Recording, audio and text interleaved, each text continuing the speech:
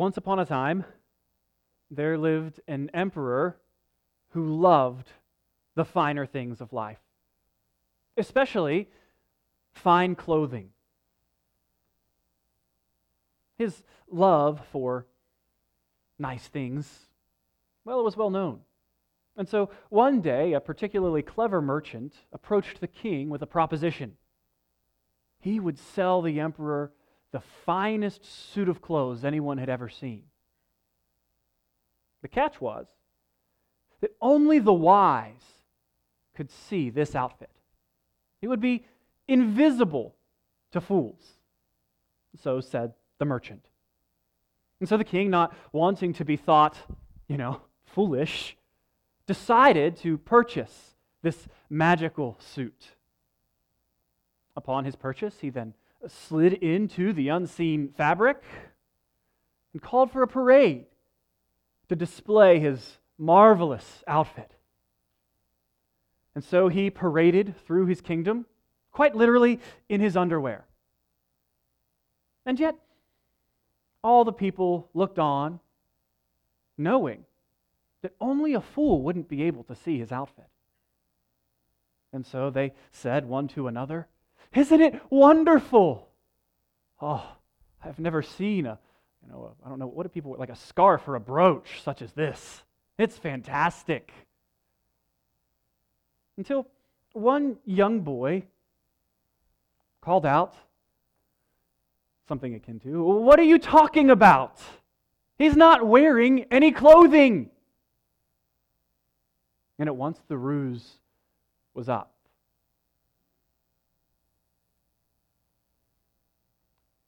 It's hard to tell the truth, especially when everyone around you is choosing to believe a lie. And yet the truth is good and beautiful. It deserves to be told. It is true after all. If you've ever tried to tell the truth to someone who doesn't want to or cannot see it, you perhaps know that telling the truth takes a certain courage, a boldness. As we turn our attention to Ephesians chapter 6 this morning, in the final installment of our study of the book, I want to call to your attention two things. Primarily, we want to finish up what we were talking about the last time we were in Ephesians together, which is prayer, the necessity of prayer to the Christian life. But also, I want to bring to your attention the need for boldness in the proclamation of the gospel. We are in the midst of that section on spiritual warfare, and the main idea over the whole section as the book closes remains the same. You have it on your insert there.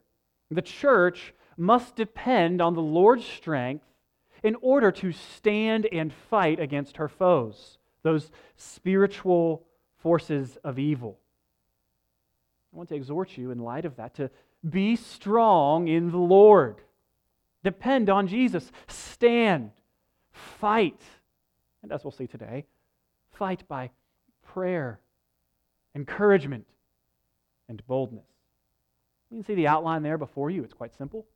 We will pray, set the stage one more time, and then work through the text together.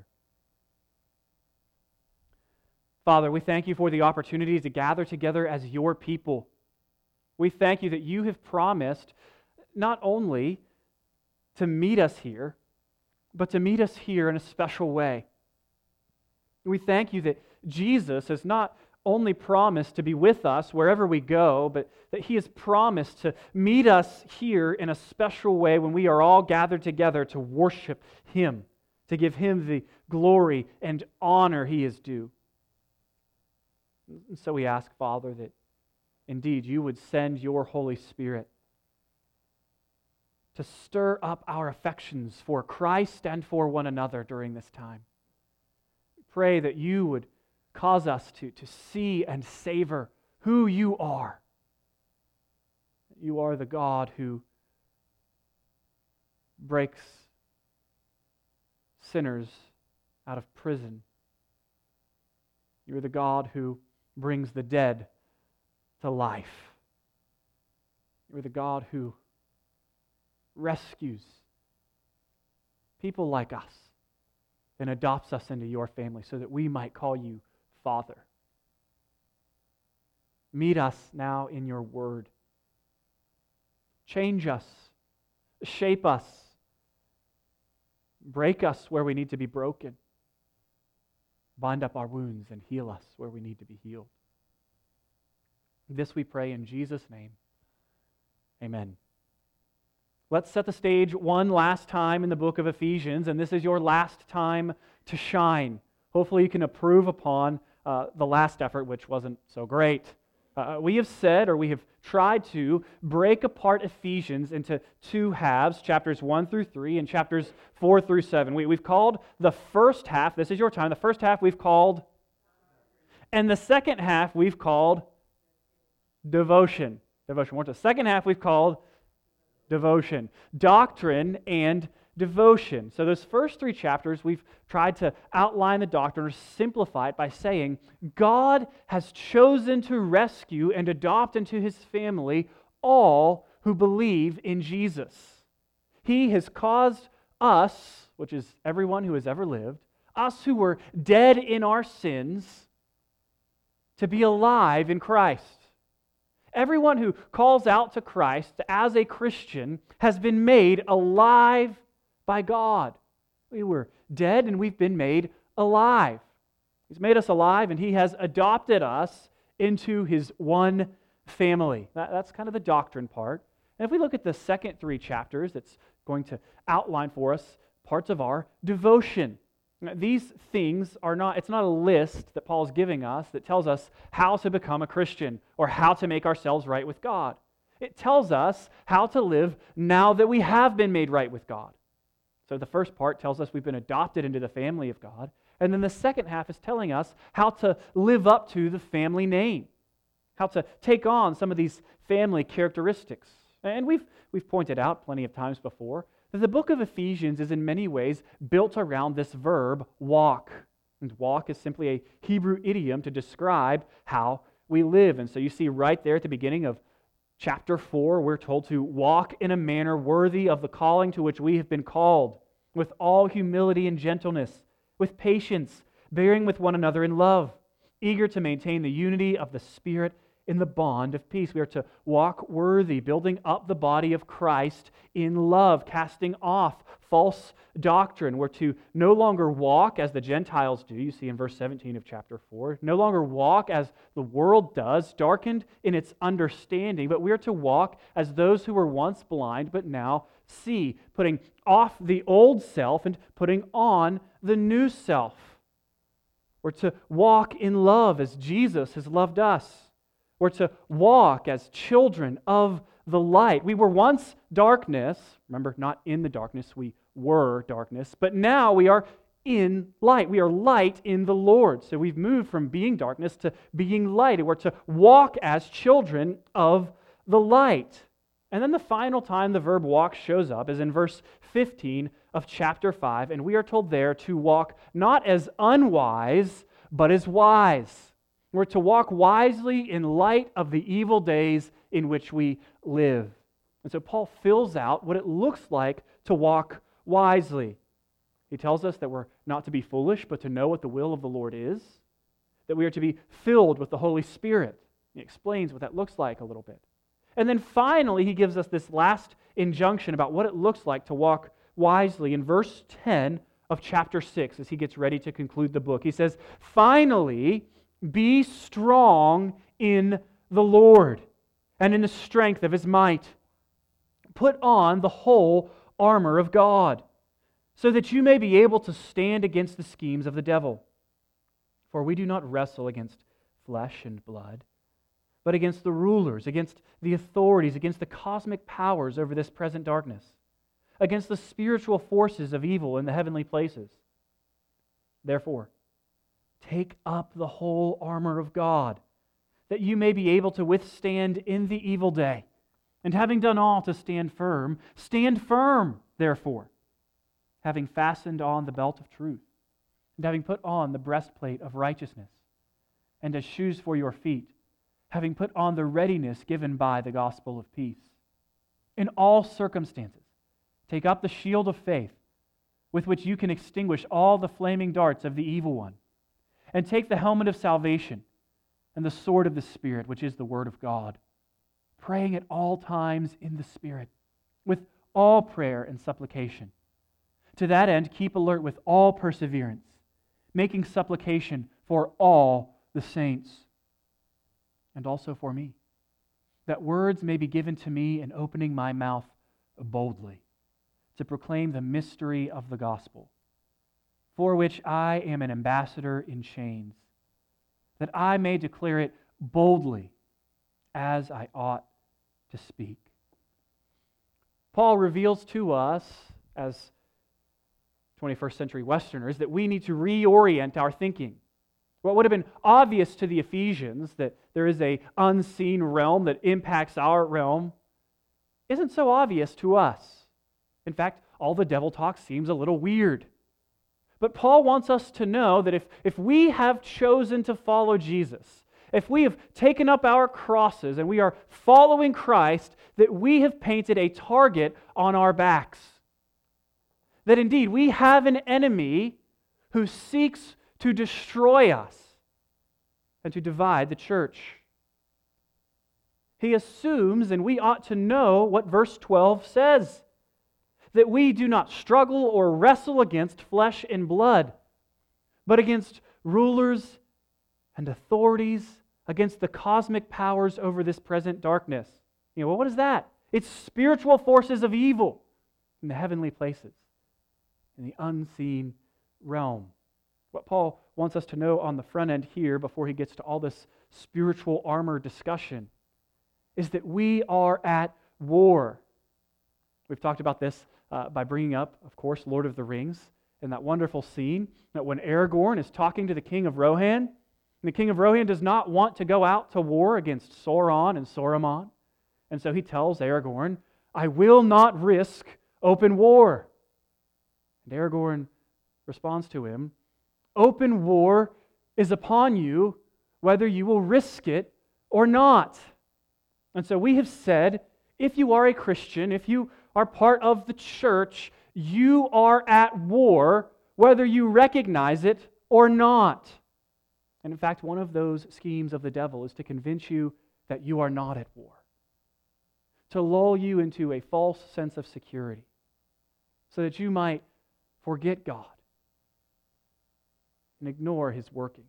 We are a people at war, but we are not a people without resources. Paul gives us that command in verse 10, telling us how to walk wisely in these evil days. He says, be strong in the Lord and in the strength of His might. We are to depend in this spiritual battle not on ourselves, but on God. This isn't a call to willpower, but a call to depend on God's power. Remember, we talked about Frog and Toad and saying our own willpower isn't going to work. We need to depend on the strength of God's might. I'm not telling us to pump the iron and try harder. He's saying, depend on the strength of God. And you might, well, Paul, how do I depend on the strength of God? What does that mean? And so he tells us in verse 11, put on the whole armor of God. This is how you will stand against the schemes of the devil. And to put on the armor of God, we might say, what does that mean? It means simply to appropriate the truths of our Christian faith. It means to step into the reality of the grace we have received. He's giving us a metaphor of armor here, but he uses the same picture elsewhere in Scripture, right? In Romans 13, we're told to put on the armor of light, to put on Christ. Earlier in Ephesians in chapter 4, we're told to put off the old man and to put on the new man. And the idea here is the same, though some of the imagery is different. To appropriate the characteristics of our Christianity. We're to not just know about grace and the doctrine of grace, we are to live in light of those truths in devotion to Christ. We take up the whole armor of God. And it is by our dependence on God that we are able to endure to the end. And you'll notice the way that we employ this divine armor, the way that it is powered, is by prayer. You see in verse 17, we're told to take the helmet of salvation and the sword of the Spirit. And the sword of the Spirit is not, Zelda sword that seals the darkness, this glowing thing that comes to you. It is the Word of God. The sword of the Spirit, which is the Word of God, praying at all times in the Spirit, with all prayer and supplication. To that end, keep alert with all perseverance, making supplication for all the saints. And so we see that what makes the armor effective for us is prayer. The way that we depend on God's strength is by praying to God. We see, and we talked about last week, the call here is to pray at all times, and to pray for all things, and to pray for all the saints. What does it mean to pray at all times? We talked about this a little bit in Sunday school. To pray at all times doesn't mean that you never stop praying, you never stop giving thanks to God. It means that you have a posture of dependence on God, that you are aware of who God is all the time, on one hand. And on the other hand, it means you pray regularly. Paul says earlier on in the letter, I do not cease to give thanks for you. He doesn't mean he never stops giving thanks for the Ephesians. He means that he does it regularly. So too for us, if we are to be a praying people, we ought to always be God-oriented. We should be regularly praying about everything at all times. And one of those things we're called to pray for at all times is for all the saints. You see that there in verse 18. And this call to pray for all the saints reminds us of the communal nature of Christianity. We've said before, Christianity is personal, but it's not private. No one can come to Jesus without also coming to the church. To be united to Jesus is to be united to His body. And what does the Bible say is the body of Christ? His church. The church is the body of Christ. And so to try and have a Christ without the church, well, that's to try something different than the Christianity of the Bible. We have an emphasis here, once more, sort of a spotlight put on our connection to one another. Paul assumes that we will be connected to one another and praying for one another. He says, pray for all the saints. And the place we're going to do that most readily and most ordinarily is in our life together as a local church. And of course, we're going to pray for other Christians and other churches and missionaries. But on the whole, most of our prayers for all the saints, well, they'll be, or should be, for one another. For those we are morally proximate to. Those people that we have committed our lives to. When we've joined the church, we've said, I'm going to be connected to you, and I want you to hold me accountable to following Jesus. And so we pray for one another in that endeavor. We encourage one another in it. Paul, I think, assumes the Ephesians have that Philippians 2 DNA that we so want for ourselves. Remember Philippians 2, verse 3, do nothing from selfish ambition or conceit, but in humility count others more significant than yourselves. Let each of you look not only to his own interests, but also to the interests of others. Have this mind among yourselves, this attitude among yourselves, which is yours in Christ Jesus. He's saying you're in Christ, therefore, if you're in Christ and in the Spirit, you're going to have a concern for one another. You're going to care about one another. You're going to be connected in such a way that enables you to pray effectively for all the saints. And Paul exemplifies this. Paul is in chains, regardless of whether the chains are metaphorical or actual. He's under house arrest when he pens this book. And yet, He's concerned with the Ephesians, with a church he planted not so long ago. He writes them this book. He wants them to know right doctrine, practice right devotion. He wants them to know Christ more. And I love Paul's prayers throughout the book. One of my favorites is in chapter 3, in verse 18 in particular. He's praying for the Ephesians, and I'm praying that you, verse 18, may have strength to comprehend with all the saints what is the breadth and length and height and depth, and to know the love of Christ that surpasses knowledge, so that you may be filled with all the fullness of God. I am praying that God would give you the capacity to understand the depths and the weight of His love for you. Paul is in chains and he is praying for this people, for all the saints. Not just that, he's concerned with encouraging them. You see this in his final greetings in verses 21 through 22. It seems, not that big of a deal.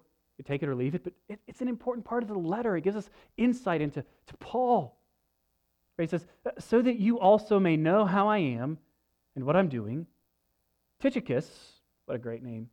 Tychicus, the beloved brother and faithful minister in the Lord, will tell you everything. I have sent him to you for this very purpose, so that you may know how we are and that he may encourage your hearts. Paul is in chains and he is concerned about the Ephesians. He's praying for them regularly. He's writing this letter to them, and he wants to know how they are doing, yes, but he wants them to know how he is doing.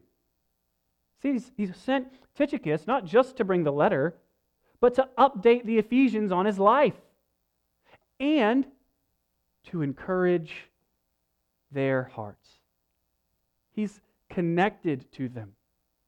This is part of what it means to be connected to other Christians, is that we would share our lives one with another. I think sometimes we don't know how to pray for one another because we haven't done the hard work of being intentional in building relationships with one another. Perhaps we're too selfish to ask, what's going on in your life? How can I pray for you? Paul is concerned to update the Ephesians on his life so they might know how to pray for him. It's a good thing for us to tell others how we are doing, to share our struggles. I mean, Paul isn't embarrassed here about his imprisonment situation. In fact, he's very vulnerable. He says, pray also for me. I need your prayer. I think so many of us are so arrogant that we act as if we don't need the prayers of others. Others of us are too afraid or embarrassed to ask for prayer. I can't let them know I'm struggling with that. What will they think of me? We need to be a people who are committed to being vulnerable to one another, to being connected in Christ. You also see he sends Tychicus to encourage their hearts. I love this. Just Tychicus showing up is an encouragement to the Ephesian church. This is an underrated method of encouragement, is just being there. Just showing up. One of the most important things you can do as a Christian is gather with other Christians to worship the God that you proclaim to love on the Lord's day. And this simple act is encouraging. Think about it. When you come, the more brothers and sisters that you see gathered here, the more encouraged you become. God has designed us that way, to encourage one another. You want to be encouraging? No one suffered from too much encouragement. Just step one, just show up on the Lord's Day. Come not just to worship God, and to sing songs and to hear His word proclaimed.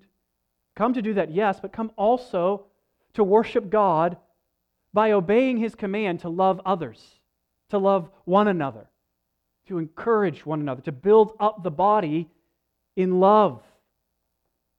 It's a simple thing, and yet it is a profound thing. To simply be present for the worship of our great God and King. Tychicus encourages the hearts of the Ephesians. That's why he was sent by Paul. We can each week encourage one another. Lift our hearts up by sharing our lives, telling each other how we're doing, and just being present for the worship of the Lord. I wonder, are you committed to being connected to the brothers and sisters that God has placed in your life? Church, if we are to enjoy all the blessings that God has for us in the local church, we must commit ourselves to being connected to and accountable to one another.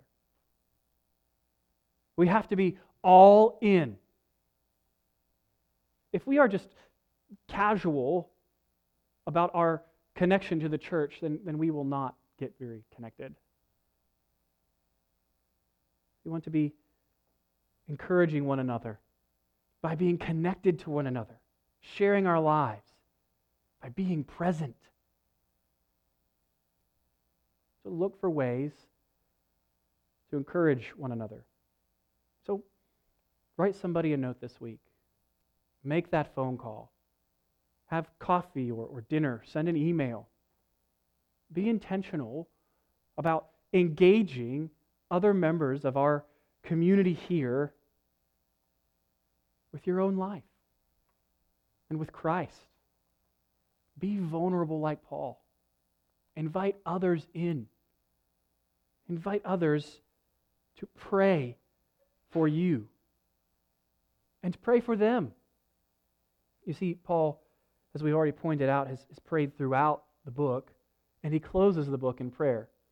You see this in verse 23. It says, "Peace be to the brothers, and love with faith from God the Father and the Lord Jesus Christ. Grace be with all who love our Lord Jesus Christ, with love incorruptible." And you go, that doesn't sound like much of a prayer. It sounds more like a benediction. And you're right. It is a benediction. But do you know what a benediction is? We throw this word around. We have one at the end of our service, but I don't think we've much thought about it. A benediction is nothing more than a prayer that is invoking God's blessing on others. And so what Paul is praying here with this benediction, he's asking God to give peace to the brothers and love with faith. See it? It's also really neat if you remember how he opened the book of Ephesians. He says something akin to, I should look so I don't mess it up. He says, "Grace to you and peace," right? He says he's an apostle to the saints that are faithful. Verse 2, "Grace to you and peace from God our Father and the Lord Jesus Christ." I'm praying grace and peace for you. I'm writing this letter to you that's aimed at bringing you grace and peace. Here I am, mission accomplished. You've had some grace and peace, and now I'm praying grace and peace to you again at the end of the book. It's as if, I don't know, Paul wants us to experience grace and peace in light of the wonderful truths that are outlined in this book. He wants us to remember that Christ has saved us from our sins and brought us peace with God and with one another. That we are one body in Christ. It really is a wonderful prayer. Paul is always praying for this church. And we want to be a people of prayer. Paul's not our only example. I think of Jesus, who prayed often, but one of my favorite prayers of Jesus comes in Luke chapter 22. Luke chapter 22. And I'll just read you verse 31. He says, "Simon, Simon," and he's actually, He says, behold, Satan demanded to have you. It's easy to misread this text because we almost picture it as if Jesus is only talking to Simon Peter. But the reality is, when it says Satan demanded to have you, the you here is plural. And so Jesus is addressing Simon, Peter, as the spokesperson of the disciples, together with all of the other disciples. And so, if we can get our kind of rednecky version of the Bible here, we'd say, Simon, Simon, behold, Satan demanded to have all y'all. With me? So that he might sift all y'all like wheat. The idea here of separating like wheat is to separate you from your faith in Jesus and to separate you one from another. Satan is out to destroy the faith of Christians and to divide the church. So one more time. Simon, Simon, behold, Satan has demanded to have all y'all, that he might sift all y'all like wheat. But I have prayed for you, that your faith may not fail. And when you have turned again, strengthen your brothers. I love Jesus. I love this about him. He knows that Peter and all the disciples, all of them are going to desert him. Sometimes we focus on Peter's denials. Yes, that happens. But everybody else, they tuck tail and run too. Jesus knows he's going to be abandoned and left alone. He even tells them that Satan wants to sift you like wheat. But I have prayed for you. I will pray for you. I love this about Jesus. He sees us in all our failures, in all our idiosyncrasies and weirdness, and he loves us still. Resolves to pray for us still. Love the image of Jesus in the book of Hebrews. He is our great high priest who ever lives to plead for us. Jesus prays not just for Peter and the disciples at that point in history, but he prays for you and for me. Christian, Jesus loves you. You have to get a hold of this. I say it all the time, but we have to get a hold of this idea that Jesus loves us just as much on our worst day as he does on our best day. Jesus loves Simon Peter just as much when he's about to deny him as he does when Simon Peter is walking on the water towards him.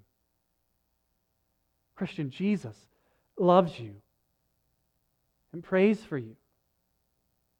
I like to, in this particular section, he says, when you've turned, when you get right again, strengthen your brothers. Encourage the other disciples that I've prayed for.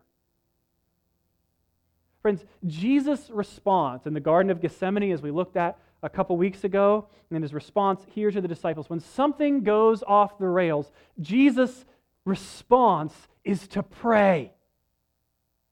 It's to pray and to lean on the Word of God. Think about him not just in the Garden of Gethsemane or on the cross, but even in that first temptation, when he's in the wilderness being tempted by the devil, he responds with the Word of God and prayer. And wouldn't you know it, what are those weapons that we are equipped with? Verse 17, helmet of salvation, the sword of the Spirit, which is the Word of God, praying at all times in the Spirit. We can follow Jesus' example in this so that we might stand against the schemes of the evil one. Friends, we are not in the Christian life alone. We're together in this war. And to get through it, we will need to encourage one another, to strengthen one another, and to pray for one another. I mean, the disciples needed prayer. And the Apostle Paul is humble enough to ask for prayer. What makes you think that you don't need to ask for prayer?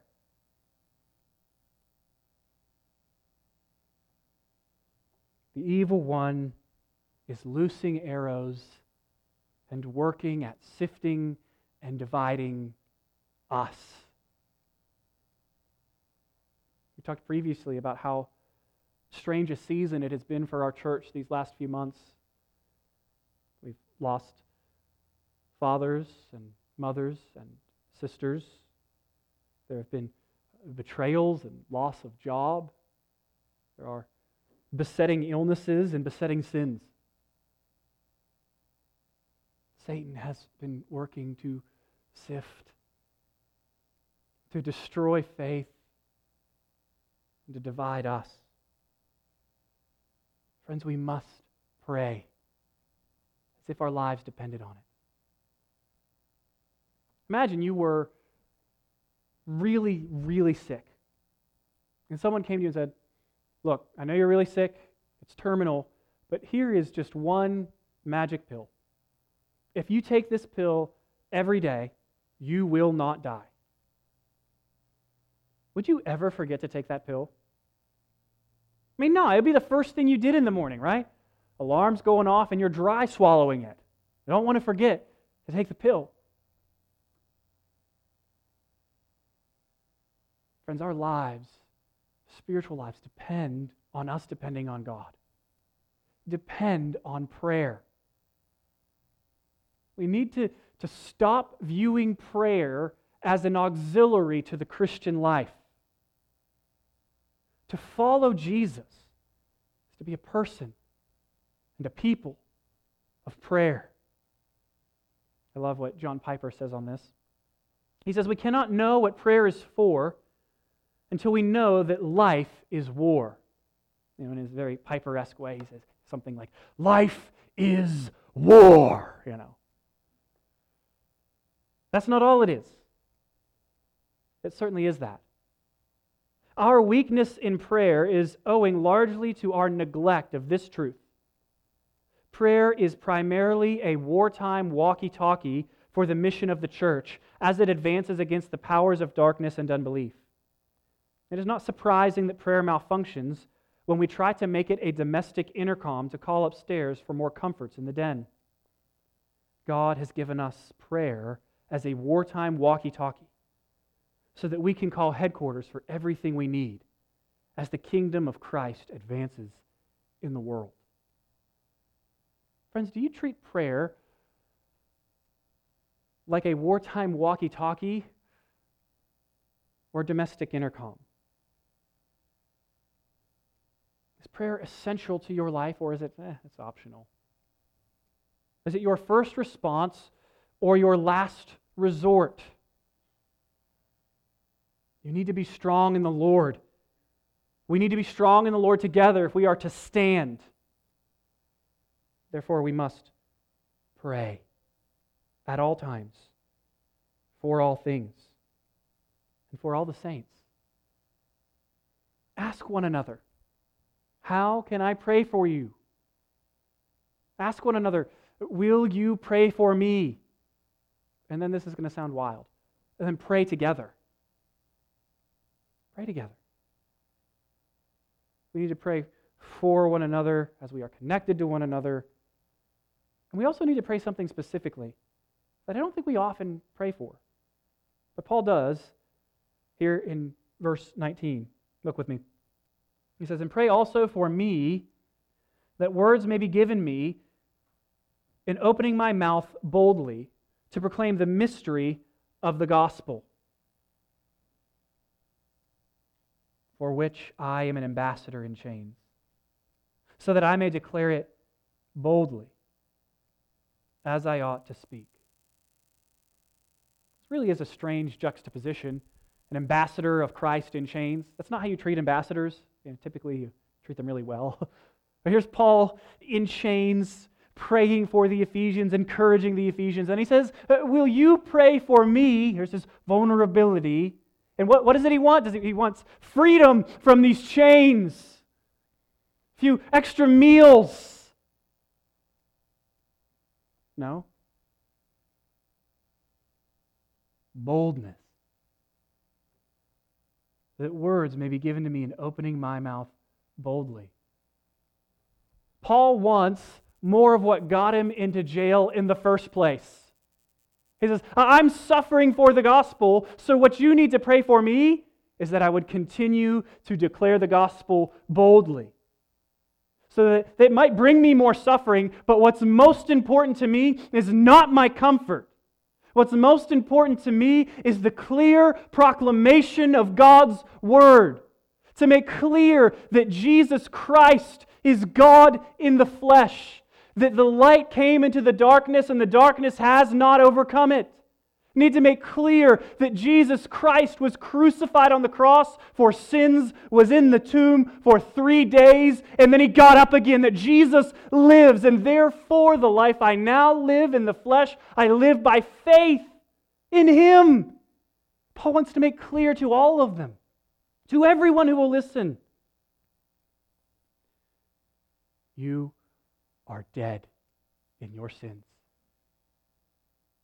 You might believe a lie that you're not, that God's wrath and judgment are not coming because of your unbelief. But to believe that is to believe a lie. You're like the emperor parading around in your underwear. You must turn from your sin in repentance and put on Christ. Put on the righteous robes of Christ so that you might live. This is the good news that Paul is proclaiming. Remember when he says the mystery of the gospel, we know from chapter 3, he's not saying, we don't know what the gospel is, it's a mystery.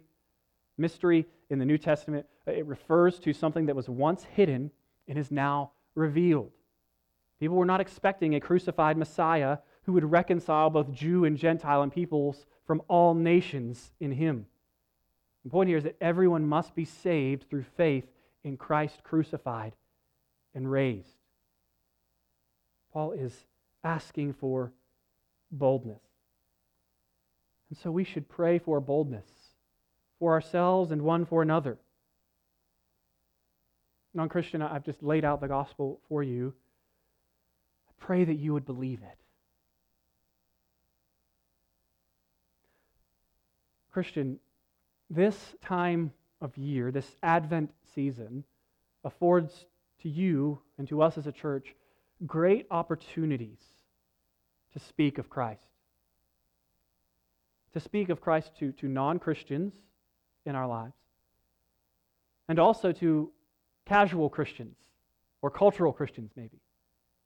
What I mean by that terminology is those Christians who claim Christ but are cut off from His church and cut off from the Christian life. This is a time for us to challenge non-Christians to repent and believe, and to challenge those well, I believe in God, but me and Jesus have our own deal, Christians, to obey Jesus. I mean, sure, maybe you could be a Christian and not be connected to a church. I don't deny it. It's a possibility. But it's not a healthy possibility. And it's not a category that we see in the New Testament. And in the same way, I guess, you could be married, right? A husband could be married to a wife and never go home. It could happen, but that's a really poor relationship. Christians are connected to the church. Look for opportunities, evangelistic opportunities, to share Christ, both with those who know they don't know Jesus and with those who think they know Jesus but are still walking in darkness. And pray for opportunities to speak of Christ with your family. If you're going to ruin the family dinner, don't ruin it with talk of politics, but with talk of religion. Speak of Jesus. And I know some of you are going, yes, but this is hard. This is so hard. Many of us know what it is to have an opportunity at a family gathering or a gathering with friends to share Christ, have a gospel conversation, and then to shrink back from it because we are afraid. So maybe the question comes, well, how can I be bold? How can I be brave? There's a scene in the last Harry Potter movie that I love. You weren't ready for that, were you? No. There's a scene in the last Harry Potter movie that I love. And the chosen one has been killed. And is in the arm of this semi-giant who marches behind the Dark Lord, along with all these evil wizards and witches. And the Dark Lord declares, Harry Potter is dead. From now on, you will put your faith in me. And all those who have fought on the side of good stand there with rubble in the background. And the scene is mostly silent and eerie until one of the characters begins to limp forward. It's one of the most cowardly characters throughout the books. Yet he's found this bravery. He comes forward and he declares, it doesn't matter that the chosen one, that Harry is dead. His heart beat for us. It's not over. So he draws a sword, ready to once more battle the enemy. I always love that scene because it makes me ask the question, what makes somebody who isn't brave at all to be so bold? I think the answer is this. When we see someone else being brave for us, we are ready to be brave for them. And so when you are finding that cowardice within yourself rather than boldness, this is what I suggest. Look not to your cowardice, but to Calvary, where you see the chosen one of God going into the darkness for you. You see, friends, when we see Jesus being brave for us, well, it will inspire us to be brave for Him. And when we think of Jesus bleeding for us, we will be ready to bleed for Him. When we see Jesus dying for us, we will be ready to die with Him. This is what it means to be a Christian. This is what it means to take up your cross and follow Jesus. It means that your life is Christ's. It means there's nothing to fear. Yes, people may hurt the body or even your ego, maybe your feelings.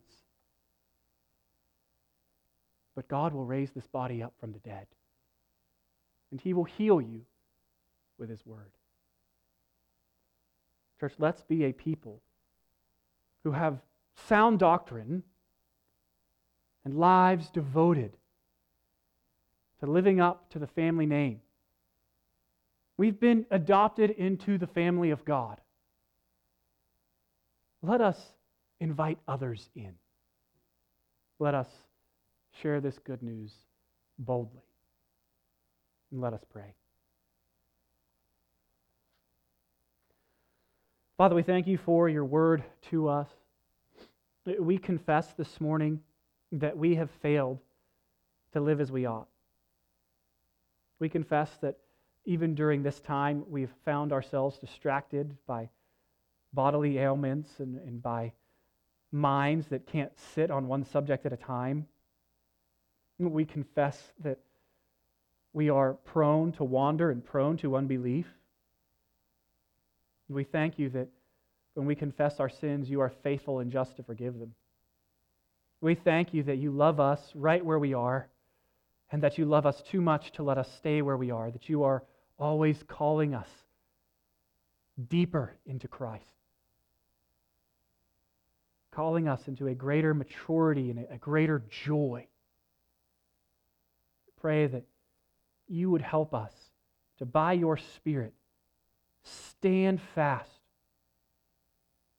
against the evil one and his schemes.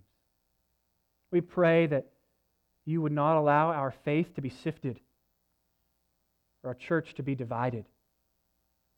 We are Your people. Pray that You would remind us that we are not merely in a defensive posture, that a sword is for striking, and that the gates of hell will not prevail against your church. Remind us that your word works this holiday season as we celebrate that wonderful truth that the Word became flesh and tabernacled among us so that we might live with you through him. It's in Jesus' name that we pray. Amen.